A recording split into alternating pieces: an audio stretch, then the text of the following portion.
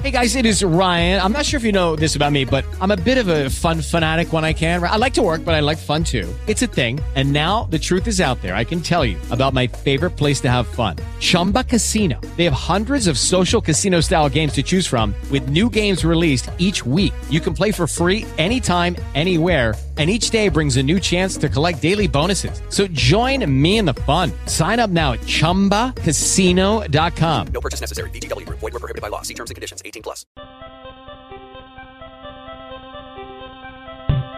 The Fantasy Six-Pack Hour.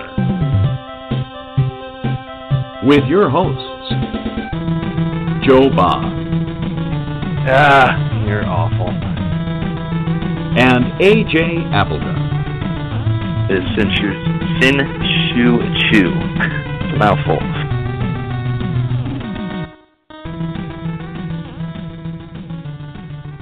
All right. Welcome back to the Fantasy Six-Pack Hour. My name is Joe Bond, founder of FantasySixPack.net and writer over at SoCalledFantasyExperts.com. As always, co-host is here, AJ Applegarth. What's up, man? Hey, what's up, man? How are you? What's going on? Not too bad. Just running a little late today, but all good. Here, ready to roll. Got the tight end preview tonight, and Alex Hamrick from Fantasy Six Pack is on the line. So, without further ado, let's bring him on. What's going on, Alex? Hey guys, how's it going? Good. What's up, man?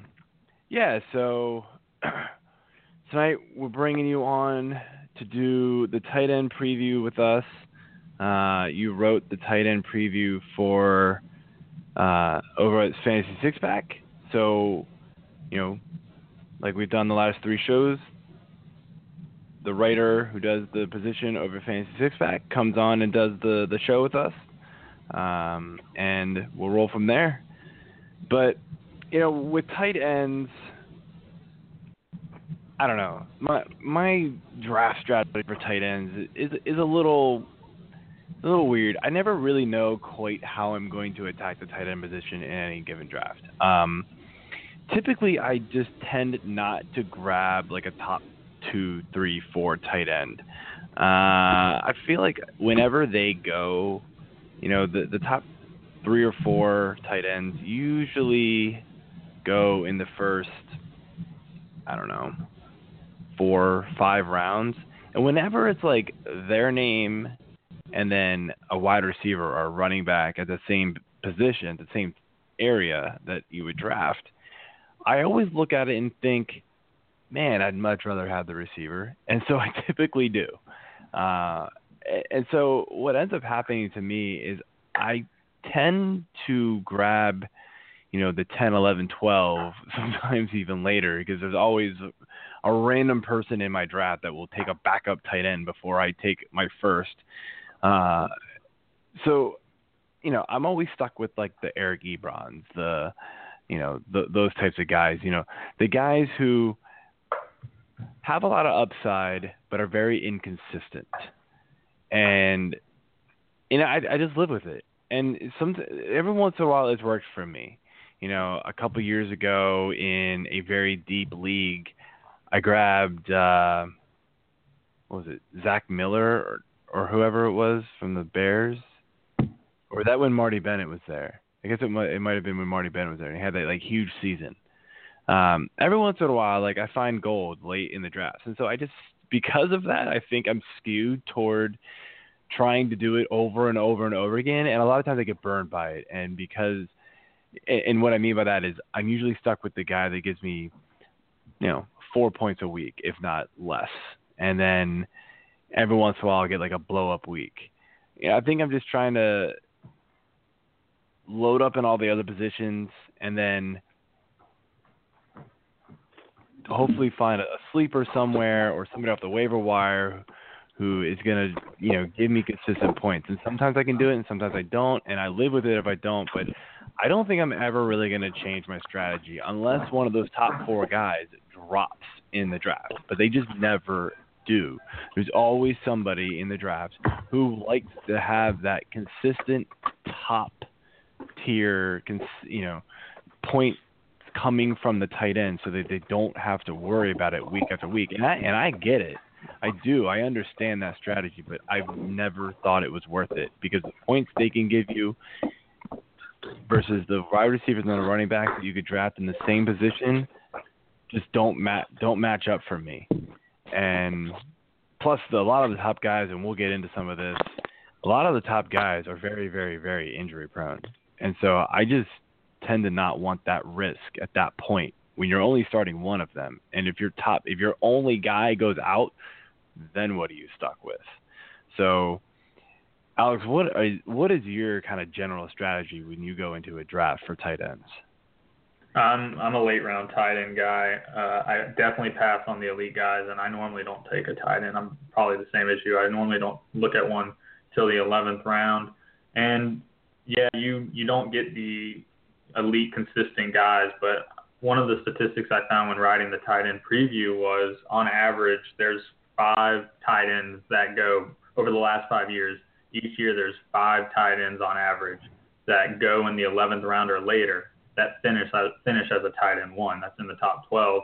And so I thought you can find players that are going to be tight end 1s. And also if you don't get the elite guys, then it doesn't, even if you wait or you go in the 5th round and get the next level that's not elite, you're still getting inconsistencies. And I wrote that in the one of my tight end articles. It's just if you don't get the elite guys, then everyone's about the same. They're going to be inconsistent, and then they're going to have good weeks. So you might as well wait and draft tight end and load up on other positions. And I also don't normally draft a second tight end.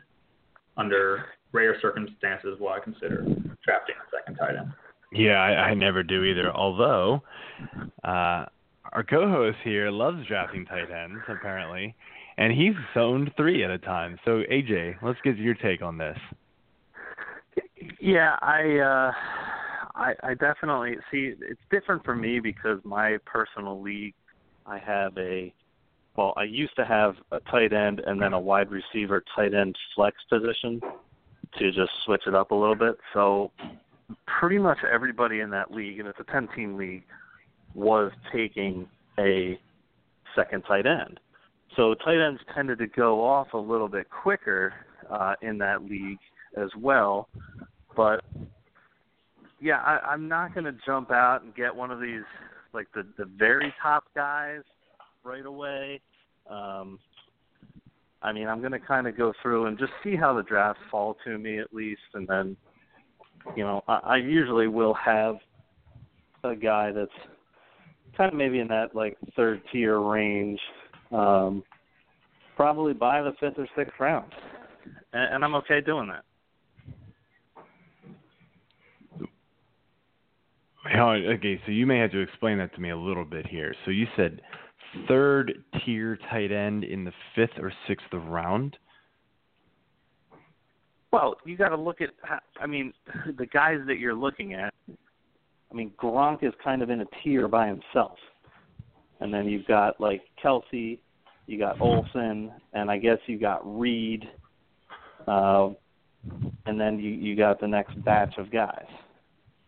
So, yeah, I think that those top, 4 or 5 guys are usually gone.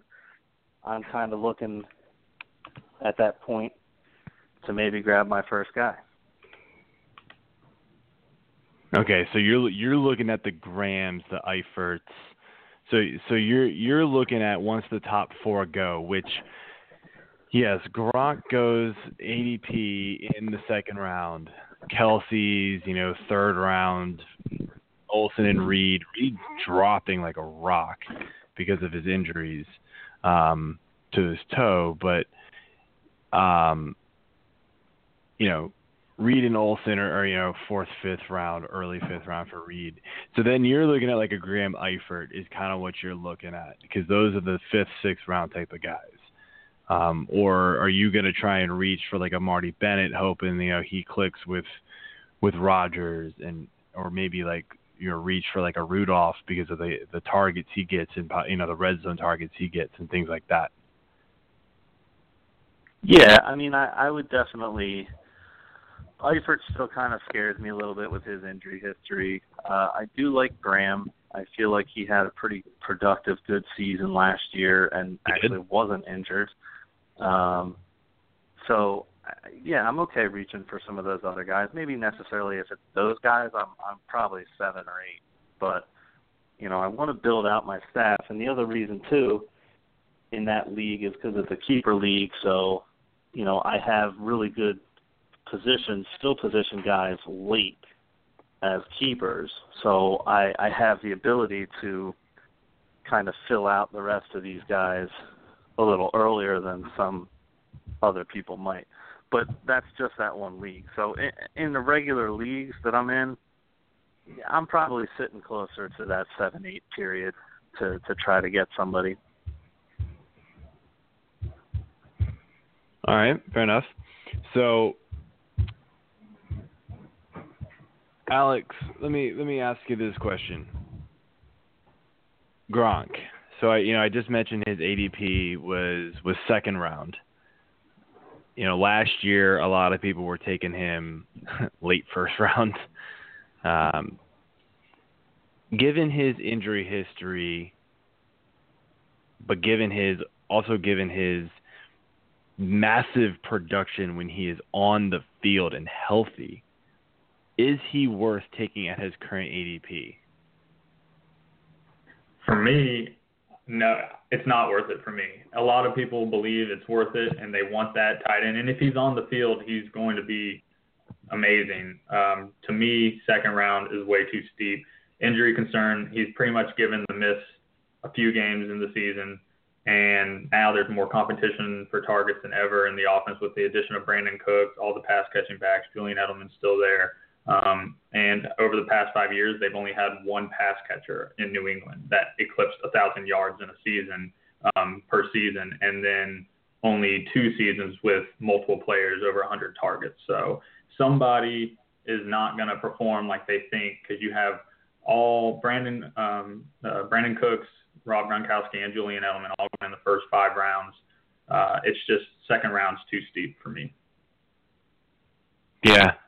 Yeah, no, I completely agree with you here. It's kind of a crazy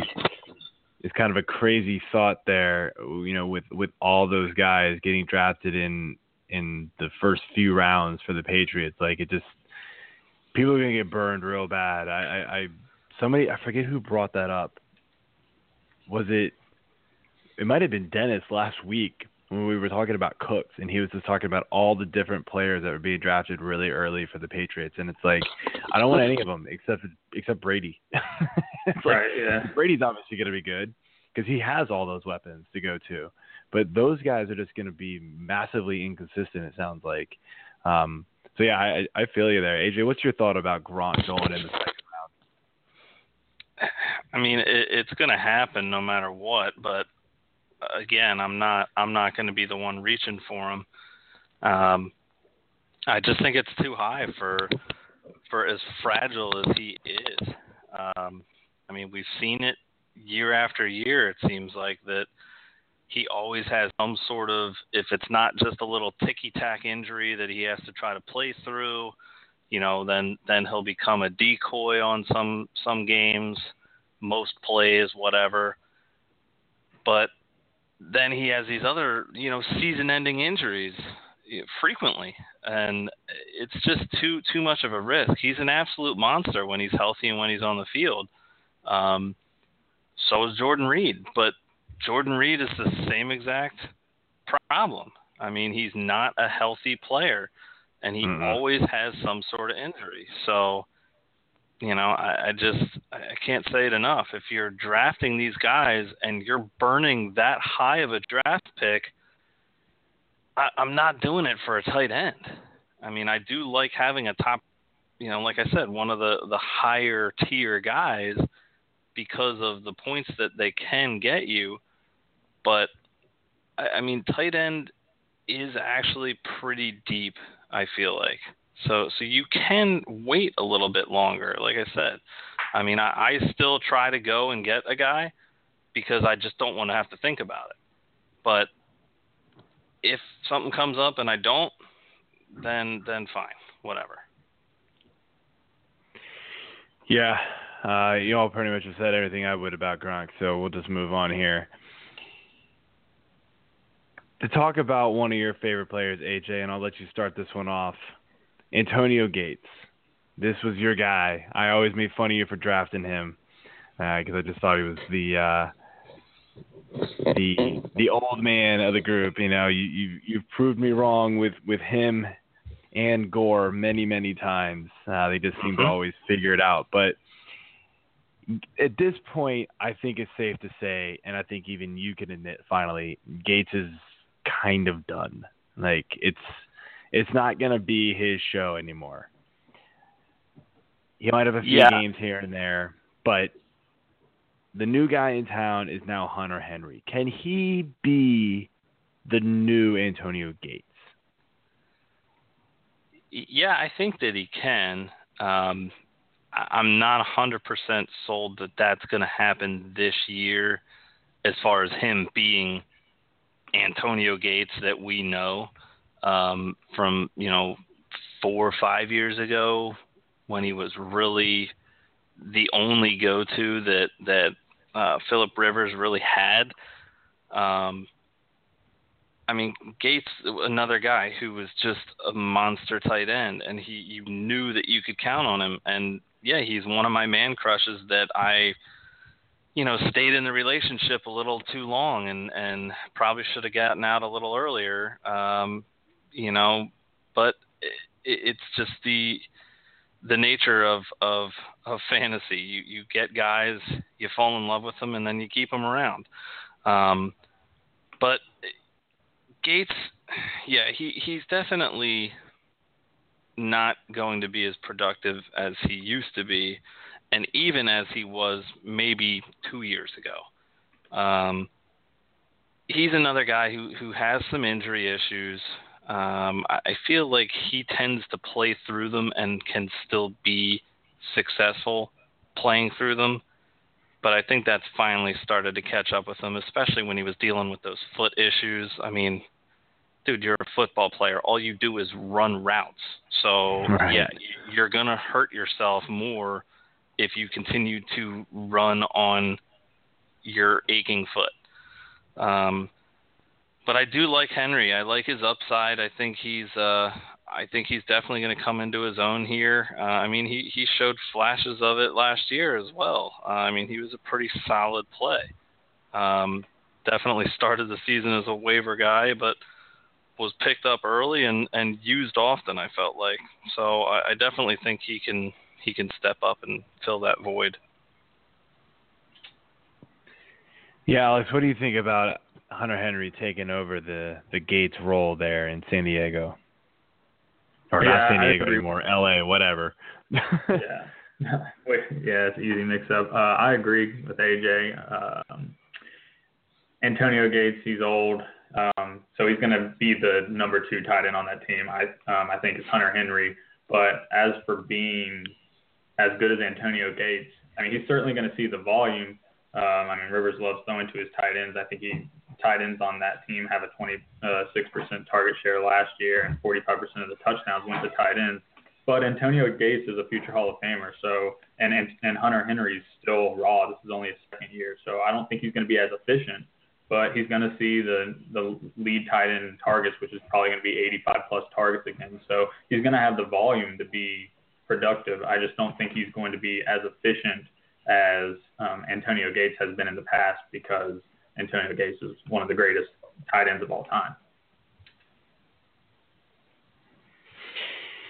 Yeah, I mean, I agree with you guys here. It's I mean, look, it's going to be tough to replace Gates like 100%, but yeah, the volume's going to be there. There's going to be games where he's going to absolutely look like a monster, and then there's going to be games where he disappears. And I also still think there's going to be games where Gates catches just randomly 2 touchdowns, and it's going to destroy Hunter Henry's value. Yeah, he's chasing that record. Yeah, he's going to get those touchdowns, and that's what Gates kind of did last year too. Was he didn't do anything but catch like 2 passes for 2 touchdowns, and it was just like, oh, okay. I mean, fantasy owners loved it. Like, who cares? You got 12 points out of your tight end. Perfectly fine. You get 12 points out of your tight end every week. you're sitting pretty. So that's that's kind of what Gates can give you. Not that he's going to do it every week, but he's there for that. He's there for that random touchdown, and that's what you're going with him on. Going back to another of AJ's teams now, we're switching over to the Eagles, and in weeks past, we've talked about Alshon Jeffrey and Torrey Smith and the additions to the Eagles receiving core and how it's going to help Carson Wentz and just that team in general. But what does this do to Zach Ertz's value? Does it hurt it? Does it actually help it because it's going to get more coverage off of him? The target's going to be way down for him. What do you think this is going to do for his value? Alex, you go ahead and start this one. Yeah, I think the additions, they Ertz his value. Sorry, that was a lame joke. I know. Ertz is value. But, yeah. He was good last year. I think it was the tight end 6, but he saw 106 targets. He had 800 plus yards. He's not going to see 106 targets now with Alshon Jeffrey and Torrey Smith there, and I guess the awakening of Nelson Aguilar and Jordan Matthews is still there. And the last time the Eagles had 2 capable pass catchers was 2014 with Matthews and Macklin, and Ertz saw only 89 targets. So it took 106 targets for him to finally live up to, not necessarily elite, but a tight end 1 last year. And so I still think he's good because I think he'll be efficient with the targets he sees, but he's not going to be second on the team for targets. So I don't think a tight end 6 is going to happen again this year. So I definitely think it hurts his value. Yeah. AJ, let me ask you a question before you answer. Okay. So I do agree with Alex that yes, the targets are going to go down, but one question you would think in one scenario is that will the quality of the targets go up because Carson Wentz is now a second-year quarterback and the help, the coverage isn't going to be keyed on him because let's be honest, last year, Jordan Matthews was not, garnering double coverage. Nobody was really being covered all that much in that offense except for him. He was kind of their guy. And so you have to think Alshon is definitely going to draw coverage. Torrey Smith can go deep and draw coverage. I'm blanking on the third guy who's been there all along. But Jordan Matthews. Thank you. Jordan Matthews. He's still there. He'll still help, but he's not great by any means. So is the quality of the targets going to be there, and can that lead to him reproducing tight end 1 value despite the additions to the team? Yeah, I kind of had a feeling this is where you were going with it because I was actually going to mention the quality I think is going to go up. I think defenses, now that they have these other 2 weapons, along with Matthews, and Matthews is an average, at best, slightly above average receiver. He's been good in this, and he works for it. So I think it'll be interesting to see whether they put him more in the slot this year, or if they're going to keep him outside and put Smith in the slot. But regardless, Ertz is going to definitely have less coverage coming his way, and it's going to free him up a lot more. They've got Blount in the fold now, who's just a power back. So I feel like there's going to be a lot more stacking the line early downs to try to stop him, and a lot more zone coverage to try to get ahead of these deeper routes that they're going to send Torrey Smith on. And really, Alshon can stretch the field. And Matthews has shown that he can get downfield, albeit I think Torrey is probably their better deep threat. So yeah, I do think that his quality of targets is going to be higher. I definitely don't see him getting another 106 targets, not with that talent on the outsides. So I do think he's going to be a viable tight end option. I think he could still be a top 10 guy, but it's going to be borderline right at that 9-10 area, I feel like.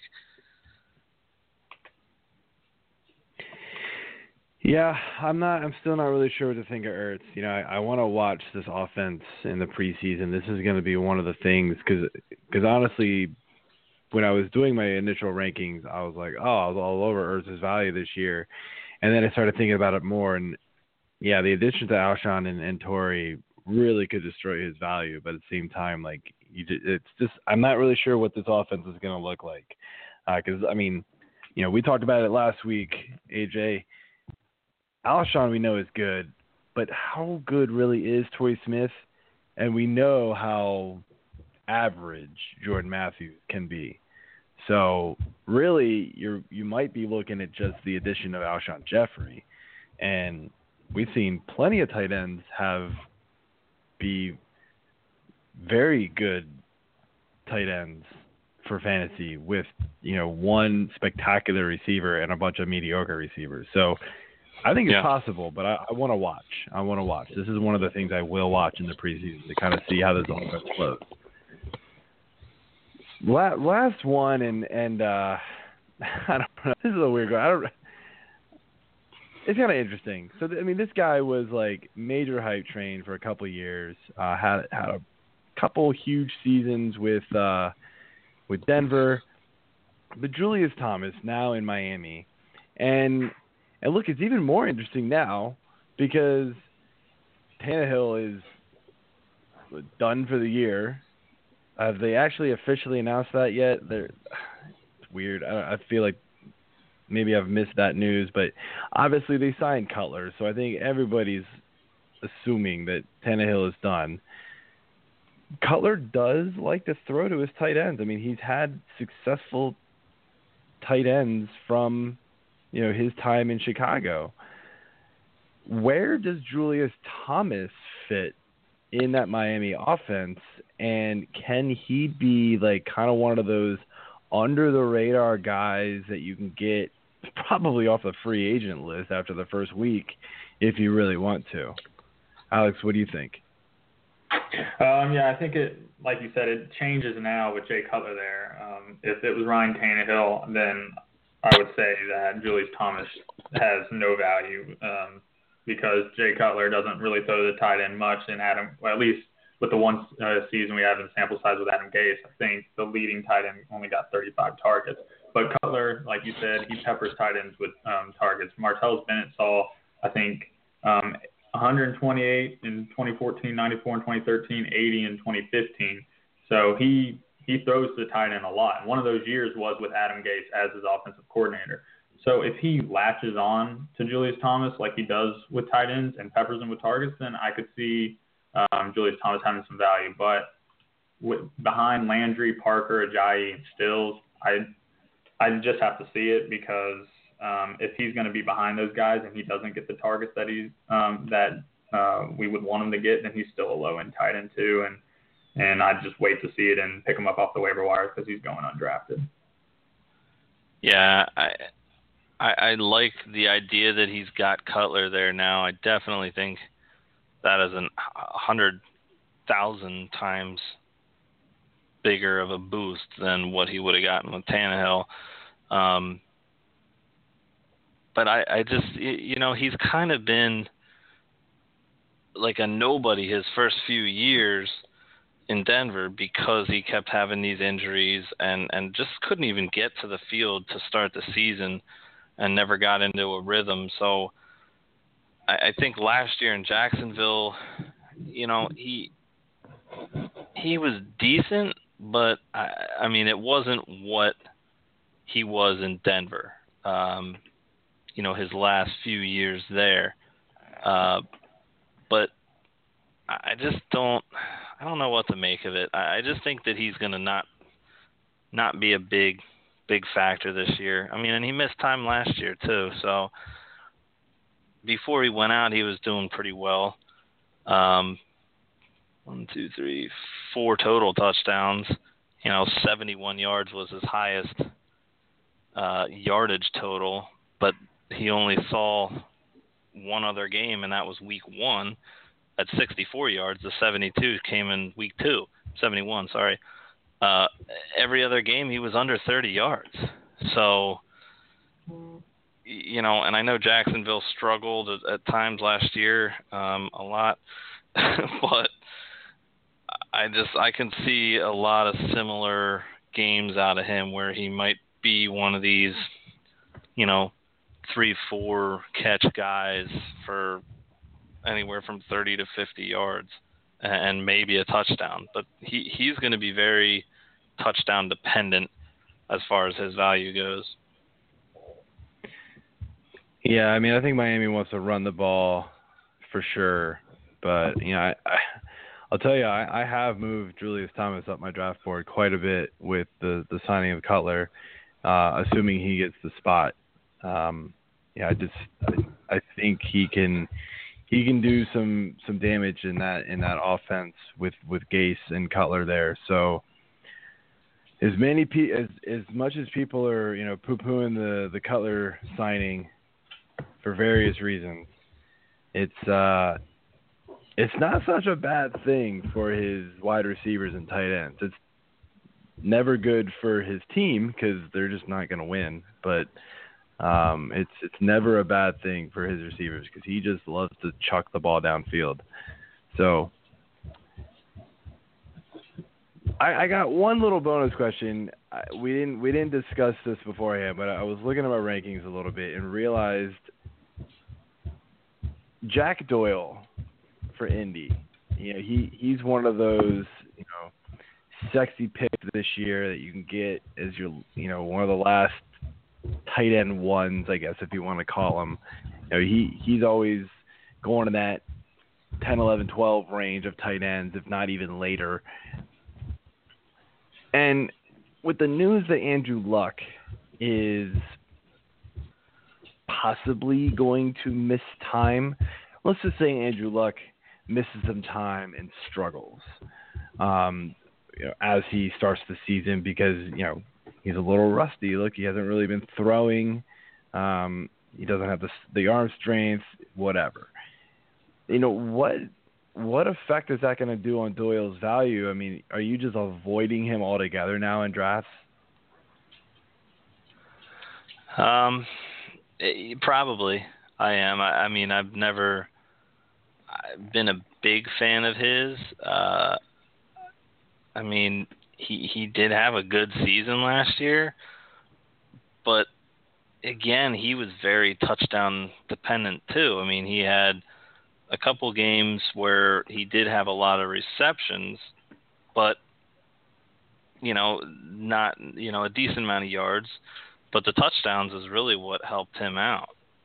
So, I mean, he didn't score a touchdown after week 7 last year, and his targets were down. I mean, obviously Andrew Luck wasn't playing for a lot of that time, but I just think that, he also had Dwayne Allen there, so he wasn't as much of I guess he really wasn't as much as a number one guy on paper, but Allen didn't really do much either, except for that one game where he just completely destroyed Joe's season. But, I mean, we can't forget that game. It was, one of those games that turned into a meme, never forget Dwayne Allen date blah, blah, blah versus blah, blah, blah.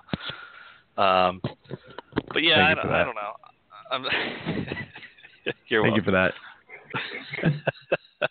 you're But Alex has no idea what you're talking about. But what else would you expect from me here? This is Alex. Just to give you some insight. This was a Monday night matchup. I was up by like 24.5 points. All right. Going into Monday night, and the guy I was playing basically had mailed it in for the rest of the season. I'm fighting for a playoff spot because my team started 0-4, and I crawled all the way back to like 4-4. Regardless, I'm down by like 24 and change, or I'm up by 24 and change going into Monday night. The guy I'm playing did not have a tight end starting on Sunday. Monday morning, he goes out and picks up Dwayne Allen. And I was like, yeah. All right, so he's gonna start him. Dude, Dwayne Allen caught like 7 passes for 130 yards and 3 touchdowns in the first half. I lost my mind. I'm sitting down here cursing on my couch. It was unbelievable. Everybody on Slack is just giving me crap, and I'm like, this is the most unbelievable. Going to halftime, I only had like a half-point lead. It was the worst. It was 4 unbelievable. receptions, 72 yards, and 3 touchdowns is what he finished out with against the Jets at New York Jets, Week 13. The week and Dwayne Allen absolutely to get into the playoffs. Entire rest of the season. I mean, I still made the playoffs. The rest of the season. I think I still made the playoffs, but I think I lost. He didn't even get that many points the rest of the season. No, it was absurd. Stupid. It was stupid. Anyway, moving on. Dwayne Allen, you're dead to me. Jack Doyle, I'm staying away from him. Alex? What's up? I said, what do you think about Doyle? I like Doyle. But I don't think he needs to be drafted where he's being drafted now if Andrew Luck misses time. But I mean, we've seen it with not so great quarterbacks or backup quarterbacks like Scott Tolzien. They like to target tight ends, so I don't think his value goes down significantly. And I think if you can weather the storm until Andrew Luck is for certain going to play, I think Jack Doyle makes for a great value in the later rounds. And maybe that's a tight end that, in the rare circumstances that you consider drafting a second guy way later, maybe someone that's going undrafted to fill in until Andrew Luck comes back. Because I think with Andrew Luck there, Jack Doyle is going to be pretty good. Yeah, it'll be interesting to keep an eye on the Luck news. I think Doyle's value is going to be very tied to Andrew Luck's health this season, as many of the players on that team will. So, anyway, moving on here. We've talked a lot about not going after those top guys. You know, we don't want to pick the top 3, 4, or 5 guys because we just see their ADP is too high. But when you do that, you do run the risk of grabbing, guys that are just not going to pan out. So then what you're stuck with at that point is looking to the waiver wire. And not that I'm saying, I would never draft any of the guys we're about to mention, but I kind of want to get Gerald's quick take on these guys, some non-number one teams, some teams non-number one tight ends that you can keep an eye on and say these could be fill-ins that you could use in the right matchup, etc. So we're looking at guys like Vernon Davis. Alex, what are your thoughts on Vernon Davis? Given obviously we know he's a really good guy to grab when Reed is out, but let's play like Reed's healthy. What's your take on Vernon Davis's value as a backup tight end for your team if the guy you draft doesn't work out? Yeah, he wouldn't be on my radar if Jordan Reed's healthy. Of the backup tight ends across the league, he wouldn't be on my radar. I don't like Vernon Davis unless Reed is healthy. Washington isn't really an offense known to support two tight ends. Kirk Cousins spreads the ball around a lot. He likes to pepper Jordan Reed, and then Jamison Crowder, now Terrell Pryor there. I just don't see the offense supporting two tight ends. So unless Reed's hurt, which is very likely, so he makes for a nice insurance policy. I don't like Vernon Davis as an option as a number 2 tight end on his team. Yeah, me neither. If Reed's healthy, he's getting the lion's share of the catches. We saw it last year, even with healthy receivers on the team too. He legitimately was probably the best receiver on that team. Yeah.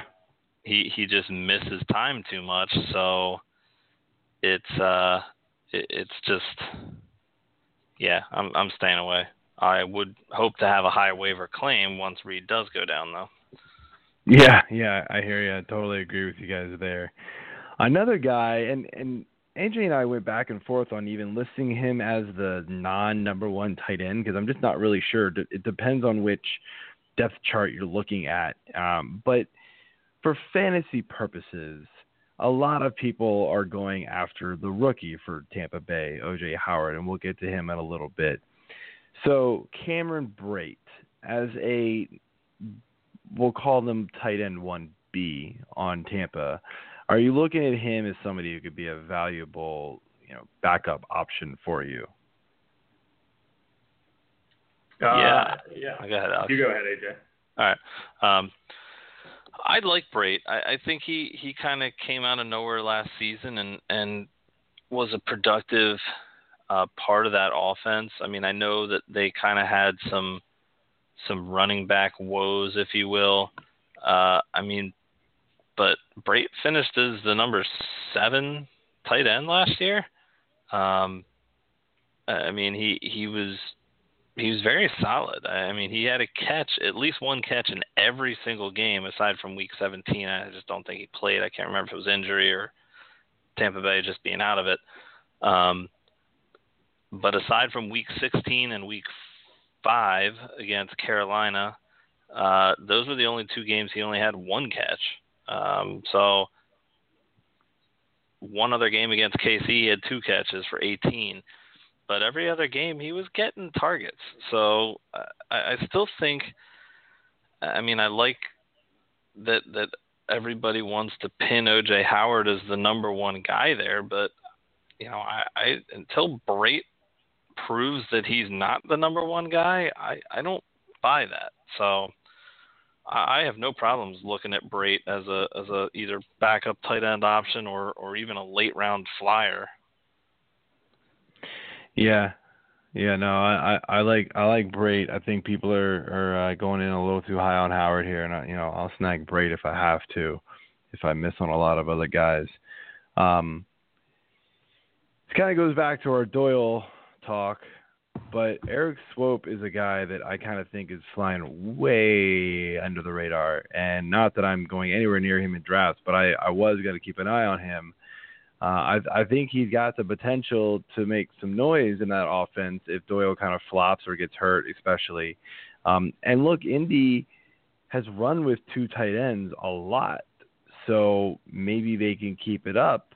Not that both were particularly really successful at the same time, but, they kind of flip-flopped games, and so that's kind of what I was thinking with Swope. But, Alex, what are you thinking with Eric Swope here? Any sort of interest at all? You keep an eye on him? Yeah, my interest is going to be in Swope is going to be tied to Andrew Luck's health, just like Doyle's. But like you said, they run 2 tight end sets, and Andrew Luck loves his tight ends, and he supported 2 tight ends in the past. He throws a ton of touchdowns to the tight end position. I think a couple years back it was Kobe Fleener and Dwayne Allen, who were both pretty good in fantasy. Then it was Dwayne Allen and Jack Doyle. So he supports 2 tight ends, and I think Swope will get touchdowns and he'll get red zone looks, but he's not going to be valuable if Luck's not playing, and he's not going to be someone you can rely on, or you're going to be disappointed week to week, but he's going to have good weeks for you. And so he's definitely somebody, if you're in a bind, you could stream. Yeah, AJ, anything else to add there on that one? No, I honestly I haven't looked into Swope too much. I don't know much about him, so until I see production coming out of him, he's not going to be on my radar. It's kind of ignorance is bliss sort of deal, but whatever, Fair I'll enough. take it. Fair enough. We'll go with another really low end guy here on the ADP, and we're looking at Denver tight end AJ Derby. And now on our lads, who is the depth chart that I use a lot more often than anybody else, he's actually like third, but I kind of think that that's false. I think he's going to climb that depth chart pretty quickly. Any interest in the Denver tight end AJ Derby there? Alex, go with it. No, I do not have any interest in him or anybody in the pass catching or any pass catchers in Denver that are not named Emmanuel Sanders, Demaryius Thomas. I just wrote an article. Hasn't been published yet, but it's an article that looks at Demaryius Thomas versus Terrell Pryor. And while writing that article, I look at the targets that go around in their respective offenses. And over the past couple of years, I don't have the numbers right in front of me, but I believe that the Emmanuel Sanders and Demaryius Thomas, they got their targets. And then the next highest targeted player was a 35 targets player. Nobody got more than 35 targets but Emmanuel Sanders and Demaryius Thomas each of those years. Or for the past 2 years. So, I mean, I just don't have any faith in anybody else in that offense because they're just not going to see the volume. Yeah, man, I agree with that.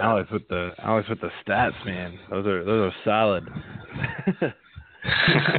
I had no idea about that. That's fantastic stuff. Yeah, I just it was pretty interesting when I was looking at it. I was surprised. I mean, since Peyton Manning days, it's just that offense has gone just to Emmanuel Sanders and Demaryius Thomas. Even the last year with Peyton Manning was pretty bad.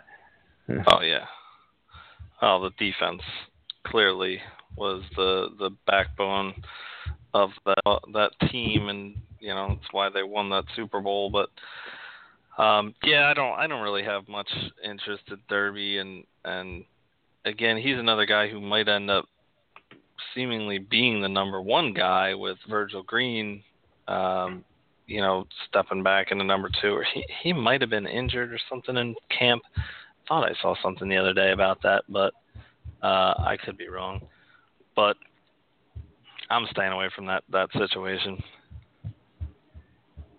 Yeah, I'm not really looking at it. I know for some reason, I pulled his name off only because in the Scott Fishbowl League, now granted we have 22 rounds and tight ends are at a premium, so people were taking guys like Derby, and Swope. Actually, I grabbed Swope late, he's my fourth tight end or something crazy like that. But people were grabbing Derby and are all excited they got Derby, and I'm like, really? All right, have fun with that. So yeah, two guys here. I listed them together, and you can say if you like one, neither, both. It doesn't matter. Rich Rod and Lance Kendricks, Green Bay. They've both had success at times. Rodgers, even in this offense. But now Marty Bennett is there. He's going to take, all of the tight end shares away from these guys, you would imagine. But at least the way that I feel. Do you guys feel any differently with these guys? Because I want nothing to do with either one of them. Alex, go ahead. Yeah, okay. I want nothing to do with him either. I mean, Richard Rodgers, he was good 1 year, but 90% of his fantasy production came on one play, and it's just ridiculous. So there's too much competition for targets in that offense. I'm staying completely away. Yeah, I agree. I mean, Kendricks was supposed to be a good player back when he was with the Rams, but it never really translated to much on the field. So I definitely see him being behind Rodgers on the depth chart as it is. But yeah, Bennett's going to be. I mean, they have so many mouths to feed in Green Bay as it is, but I think Bennett's going to be the main guy for sure, and by far. Yeah, I feel like Kendricks was like a preseason. You know, he destroyed it in the preseason one year, and that's how he kind of got his name. He had like a big week 1, and then everybody kind of latched onto him, and a bunch of people really never let it go. They all thought the upside was always there at the beginning of the year, and he always got overranked, and it just never worked. So yeah, it's time to be done with Lance Kendricks for sure. The last guy here, and this one's very interesting, I think. Now, Dwayne Allen for New England. We all know Dwayne Allen. You know, he has some talent, but as we just mentioned, except for one game last year, he really did absolutely nothing. He pretty much was a flop last year, like a big bust last year. Because with Fleener gone, everybody thought, oh, Dwayne Allen has to be the guy. And I went all in on Allen in a bunch of leagues, and it did not work for me. But now he moves to New England, so he's not going to be number 1. He's going to be sharing duties with Gronk, you know, backup duties with Gronk when Gronk's healthy. Is Allen, and look, we've seen New England be able to support 2 tight ends many times. But is Allen going to be one of those guys that you can trust to be, at times, a tight end 1 for you? No. AJ, go ahead and start. I think at times he might be okay, but even just looking at 2015, you know, New England, I feel like that year Gronk was pretty healthy, at 72 for 120 and 11 touchdowns. Scott Chandler was their like main backup tight end guy, and he only had 23 receptions on 42 targets. Less than 300 yards and 4 touchdowns. So I just don't know if Allen, you know, what Allen you're going to get if he's in New England. And again, I think it just really will fall on whether or not Gronk is healthy to see if he's going to be worth anything. Yeah, Alex, you got anything else to add there? Yeah, he's probably my favorite player that you mentioned, just because of New England's history in supporting tight ends, whether it was Gronk and Hernandez or Gronk and Bennett last year. I don't know if you can count on him definitely can't count him on every week, and you're going to be frustrated. But if you have to choose a guy that's the second tight end on their respective team, I think he's probably the best choice. But his value lies in the fact that Gronkowski gets hurt. He's super injury prone. So if you stash him, if that's what you want to do, or if he's sitting on the waiver wire and Gronk gets hurt, I mean, you've got a pretty decent tight end fantasy-wise. And, I mean, the beat reporters at Patriots camp says that Dwayne Allen's getting peppered with red zone targets from Brady. So, I mean, he may be touchdown dependent, but you know how many touchdowns Brady's going to throw for. So maybe he gets you a couple, touchdowns, and you'll be happy with that. I mean, compared to whatever else you're going to get if you're in that situation. So I like him out of all the players you mentioned, and I think he has some value, and he could be very valuable if Gronk gets hurt. Yeah, I feel like Allen's going to be owned all season long. Like, he may get added and dropped 10 times all season long, but he's going to be owned by somebody every week because they're just going to think, oh, I'm going to hold on to him until Gronk is hurt, or I'm going to hold on to him, because he's going to bust out. He's going to be that guy, Everybody always thinks back to the Gronk Hernandez days when they were both just beasts at the same time, and they're just waiting for that to happen again. And I don't know if it ever will. That was a pretty special year. So I may own him too at one point, but I don't know how much you can expect from him. The consistency is what really kills you with him. But let's move on here to some rookies, and we'll make this a little quick because we're kind of running over time here. The three main guys, there's really nobody else. O.J. Howard, David Njoku, and Evan Ingram. Alex, any of these guys, do you like them? Do you think they've got potential to be good this year? We're only worried about this year. Right. I mean, I think they all have potential to be good, and that's going against popular belief because tight ends aren't normally good in their rookie year, but I think these are exceptional tight ends. So I think they all have the potential, but I don't think that's necessarily going to come to fruition. And so I like O.J. Howard because he's already listed as a co-starter, like you said, depending on what depth chart you look at. And I think Jameis is going to be better this year, and I think that Tampa Bay offense is going to be good. He's already a good blocker, and he's an exceptional talent. So I like O.J. Howard. I just hate that he's going to be sharing time with Cameron Brate.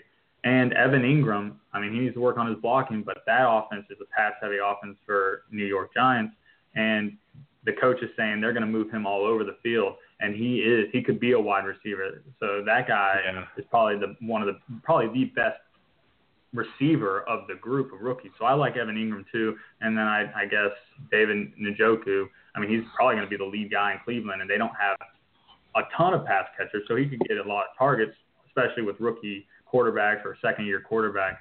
But I guess if I listed them in order, I like O.J. Howard, Ingram, and Njoku. Yeah, I think I'm going to go – I do think Howard's probably going to be the best bet, but I think he, as I said, he's got that competition there, so that worries me. I actually like Njoku first, and then Howard, and then Ingram.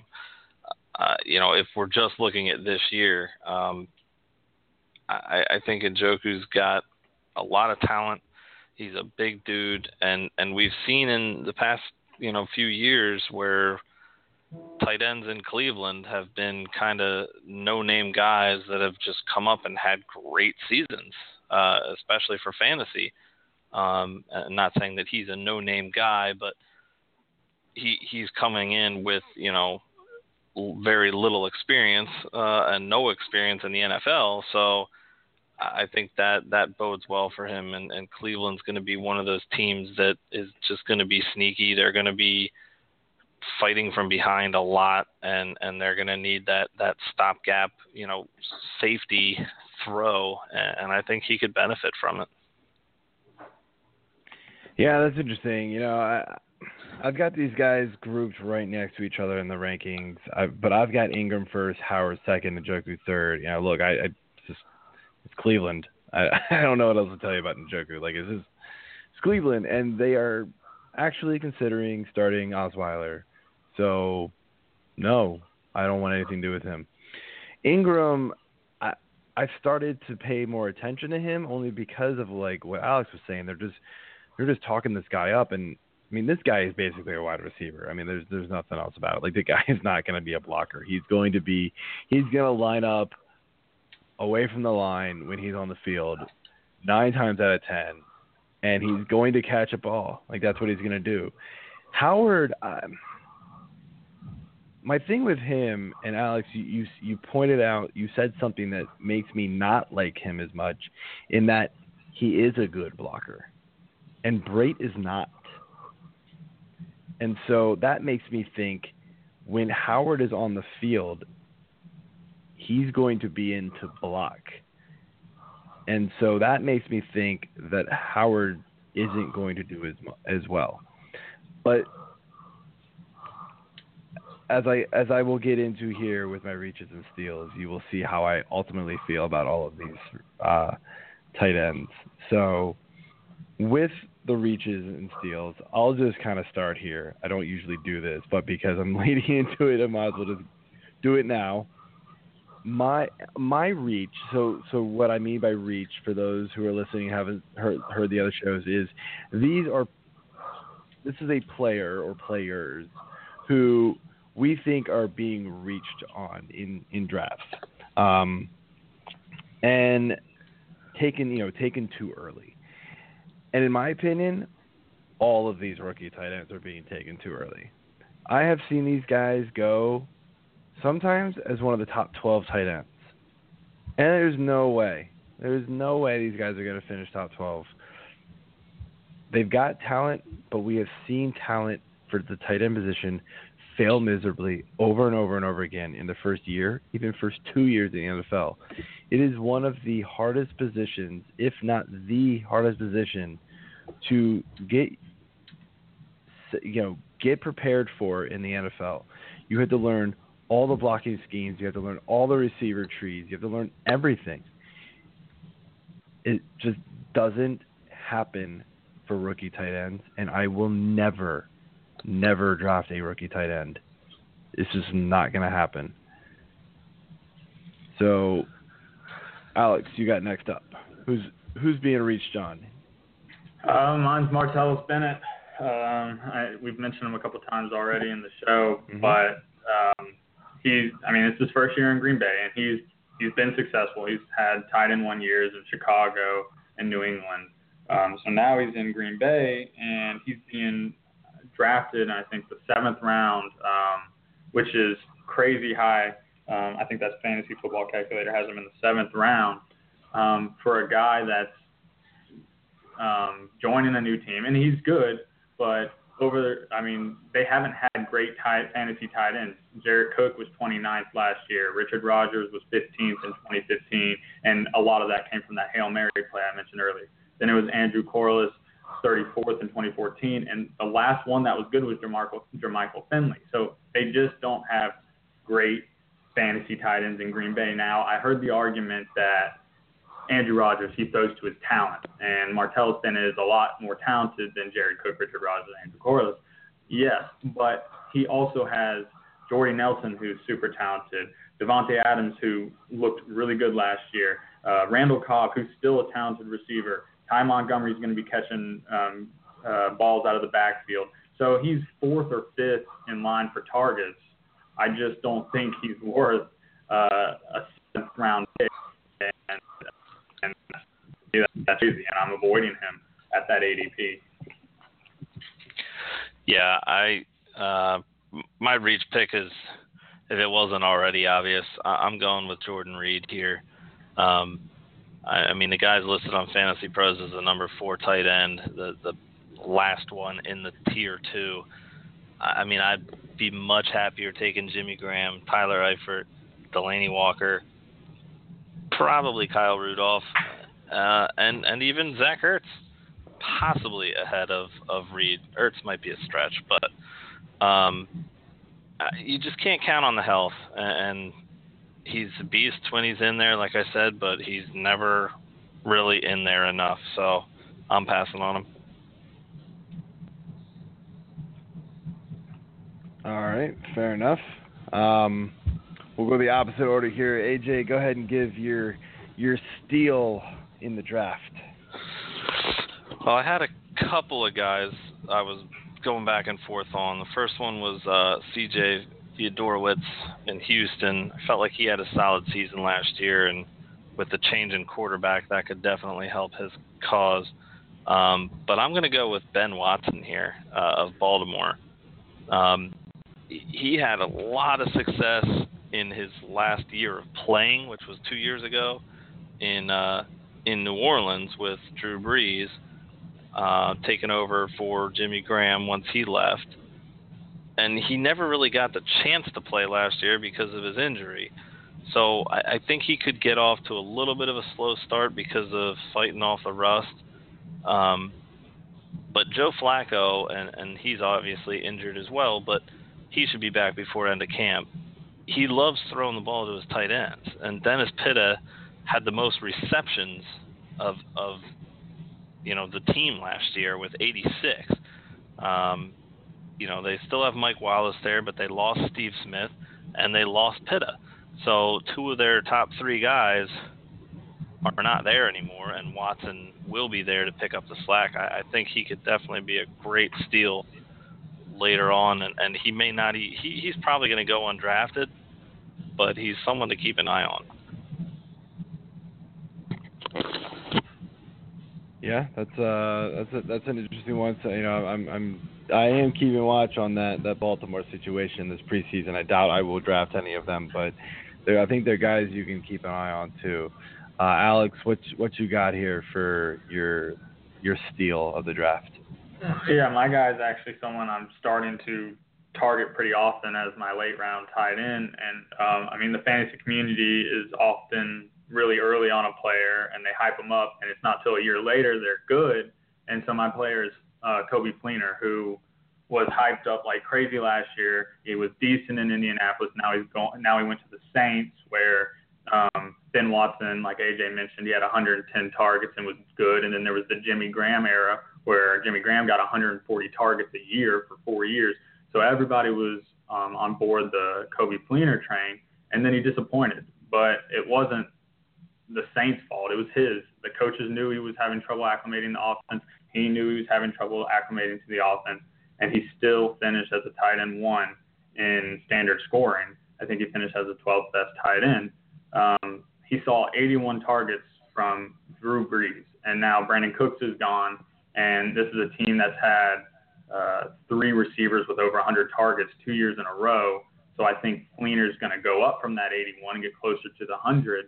And he was tied, like I said, he was tied 12 last year. I think that's his floor in the offense. I think another year he'll learn the offense and get better. And with Drew Brees throwing to him and how much Drew Brees loves the tight end, I think if his floor is tight end 12 when he had a disappointing year, that he could easily finish above tight end 12. And he's the 20th ranked tight end on Fantasy Pros right now, ADP wise.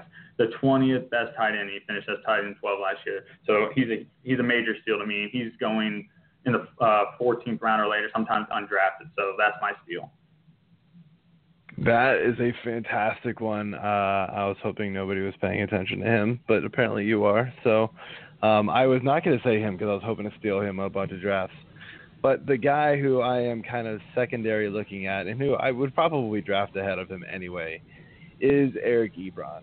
Eric Ebron's ADP is 14, and that's pretty much right where he finished last year. So it's kind of spot on. But you've got guys ahead of him like O.J. Howard, like Jack Doyle still, like Ertz, who I'm not really sure should be ahead of him.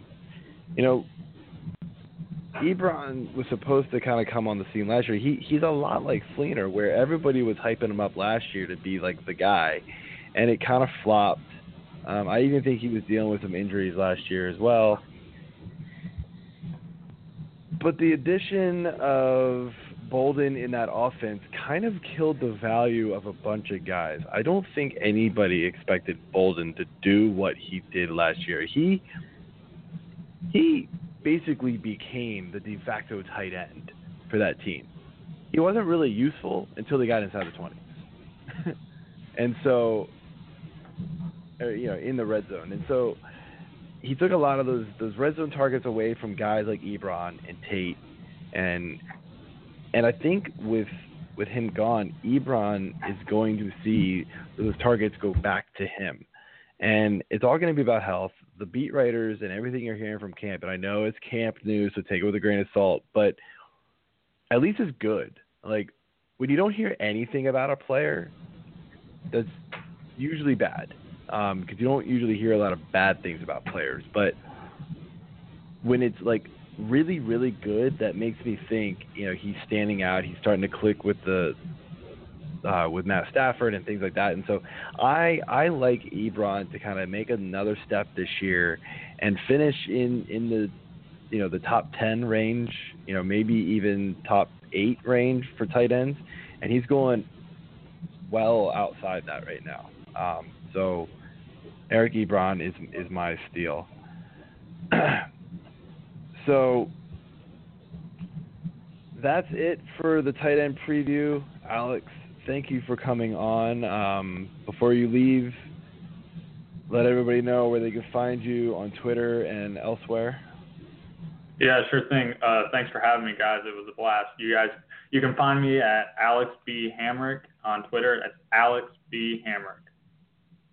check me out at fantasy6pack.net. You can see our rankings and check out my articles. All right. Well, that's it for the show. You just did my job for me. So, no, all good, man. Yeah, no, definitely. Again, thanks for coming on. Great stuff as always. You definitely dropped some knowledge that I definitely did not know. So, definitely appreciate you coming on, and we will have to bring you on again later this season to cover some weekly fantasy football analysis for us. But yeah, sure thing. Awesome. All right. Well, have a good night, man. Thanks, man. Yeah, thanks.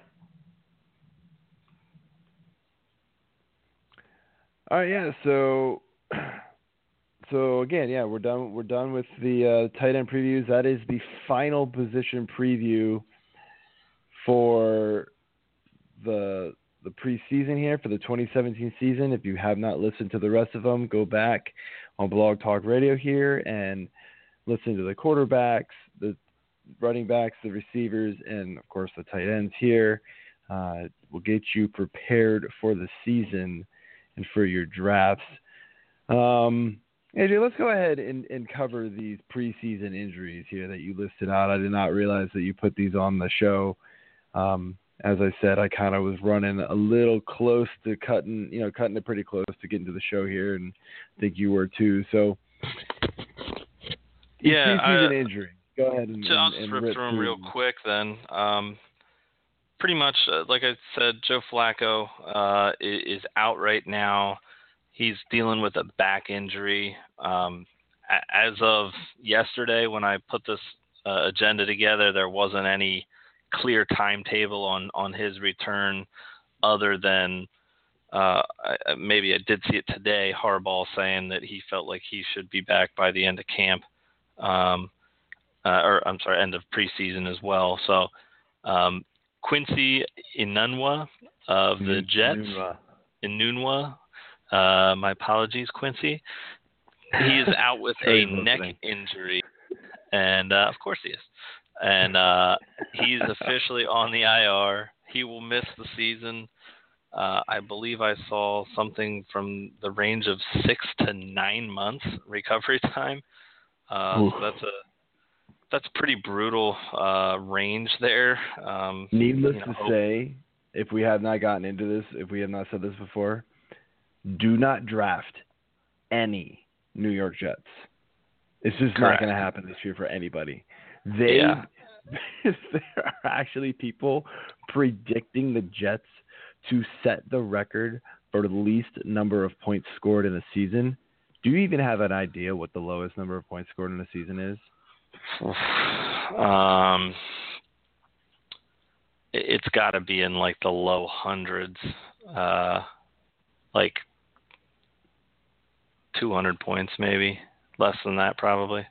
You went low hundreds and then you said 200. I have no idea where your head's at. Like low hundreds, as in like under 500 points is the low hundreds. Oh, it is 140 points by the 1992 Seattle Seahawks. 140, 8.75 points a game. That is how low. And people are actually predicting them to score less. It is because their number one receiver is going to be like Ardarius Stewart, who is currently injured, and I'm pretty sure he's a rookie. Robbie Anderson. And he was a rookie last year, I believe. Gross. I mean, they got Matt Forte, they got Bilal Powell. That's fine. They have no quarterback. Their offensive line is atrocious. They let their receivers go. It is a complete disaster over there. I'm not drafting any New York Jets. I don't care how far they fall in the draft. I will not take them. Yeah, Powell's the only guy that I would actually attempt to go after. But I don't even know if I would do that. I don't even know if I would do that. I don't think I want him either. I think I would really rather have like Chris Thompson over Bilal Powell at this point. And Chris Thompson's fine, don't get me wrong, but like Chris Thompson's nothing I'm like hanging my hat on in fantasy. Yeah. It's not a good situation. Just run away. No, definitely not. So moving on. The last one I had here, Quincy will miss the season, obviously. Like I said, the last one I had here is Will Fuller of Houston is out indefinitely right now with a broken collarbone. It's not going to be a season-ending injury, but they don't have. Again, as of writing this yesterday, they did not have a clear timetable of exactly when he'll be back, but he should be able to log some games this season. So I don't know if they'll put him on the PUP list and then see how that goes, or if they're going to just transfer him to the IR will return list or whatever that they instituted last year. So those are the three main guys that I have. I haven't done much further digging. We've already kind of talked about Andrew Luck and his inabilities to be 100% healthy right now. So yeah, I'm not too up on any other injuries, but those are the bigger names that I've heard. And I was going to kind of preview some of our next topics. We haven't decided exactly when, what shows all these topics are going to fall on right yet, but I think we were going to meet and discuss that. But, we've got some ADP discussion. We've got some risers and fallers. Those kind of go in hand. We've got injuries. I think we'll cover those kind of as the preseason evolves. We will be having Bob Lung from, I think it's Big Shot Sports or something like that. I probably butchered that completely. So sorry, Bob, if I did. But we've had him on before talking about consistency, and that's Big Guy Fantasy. There we go. No, it's semi-close. It had big in it. Sorry, Bob. But, talking about consistency in fantasy football, he writes his consistency guide every year. Make sure you go ahead and grab that. We'll have some other topics as well mixed in here. So make sure you join us the rest of the preseason here so we can prepare you for your fantasy football season and take you to the championship, guys. So anyway, that's it for the show. AJ, you got anything else to add? No, that's it. Good bunch of preview shows. Thank you again to all of our guests that came out to help us do everything with the previews, and we'll be looking at getting you all back on again soon, I'm sure. So be ready for the call. Absolutely. All right. Well, see you all next week. All right. Night.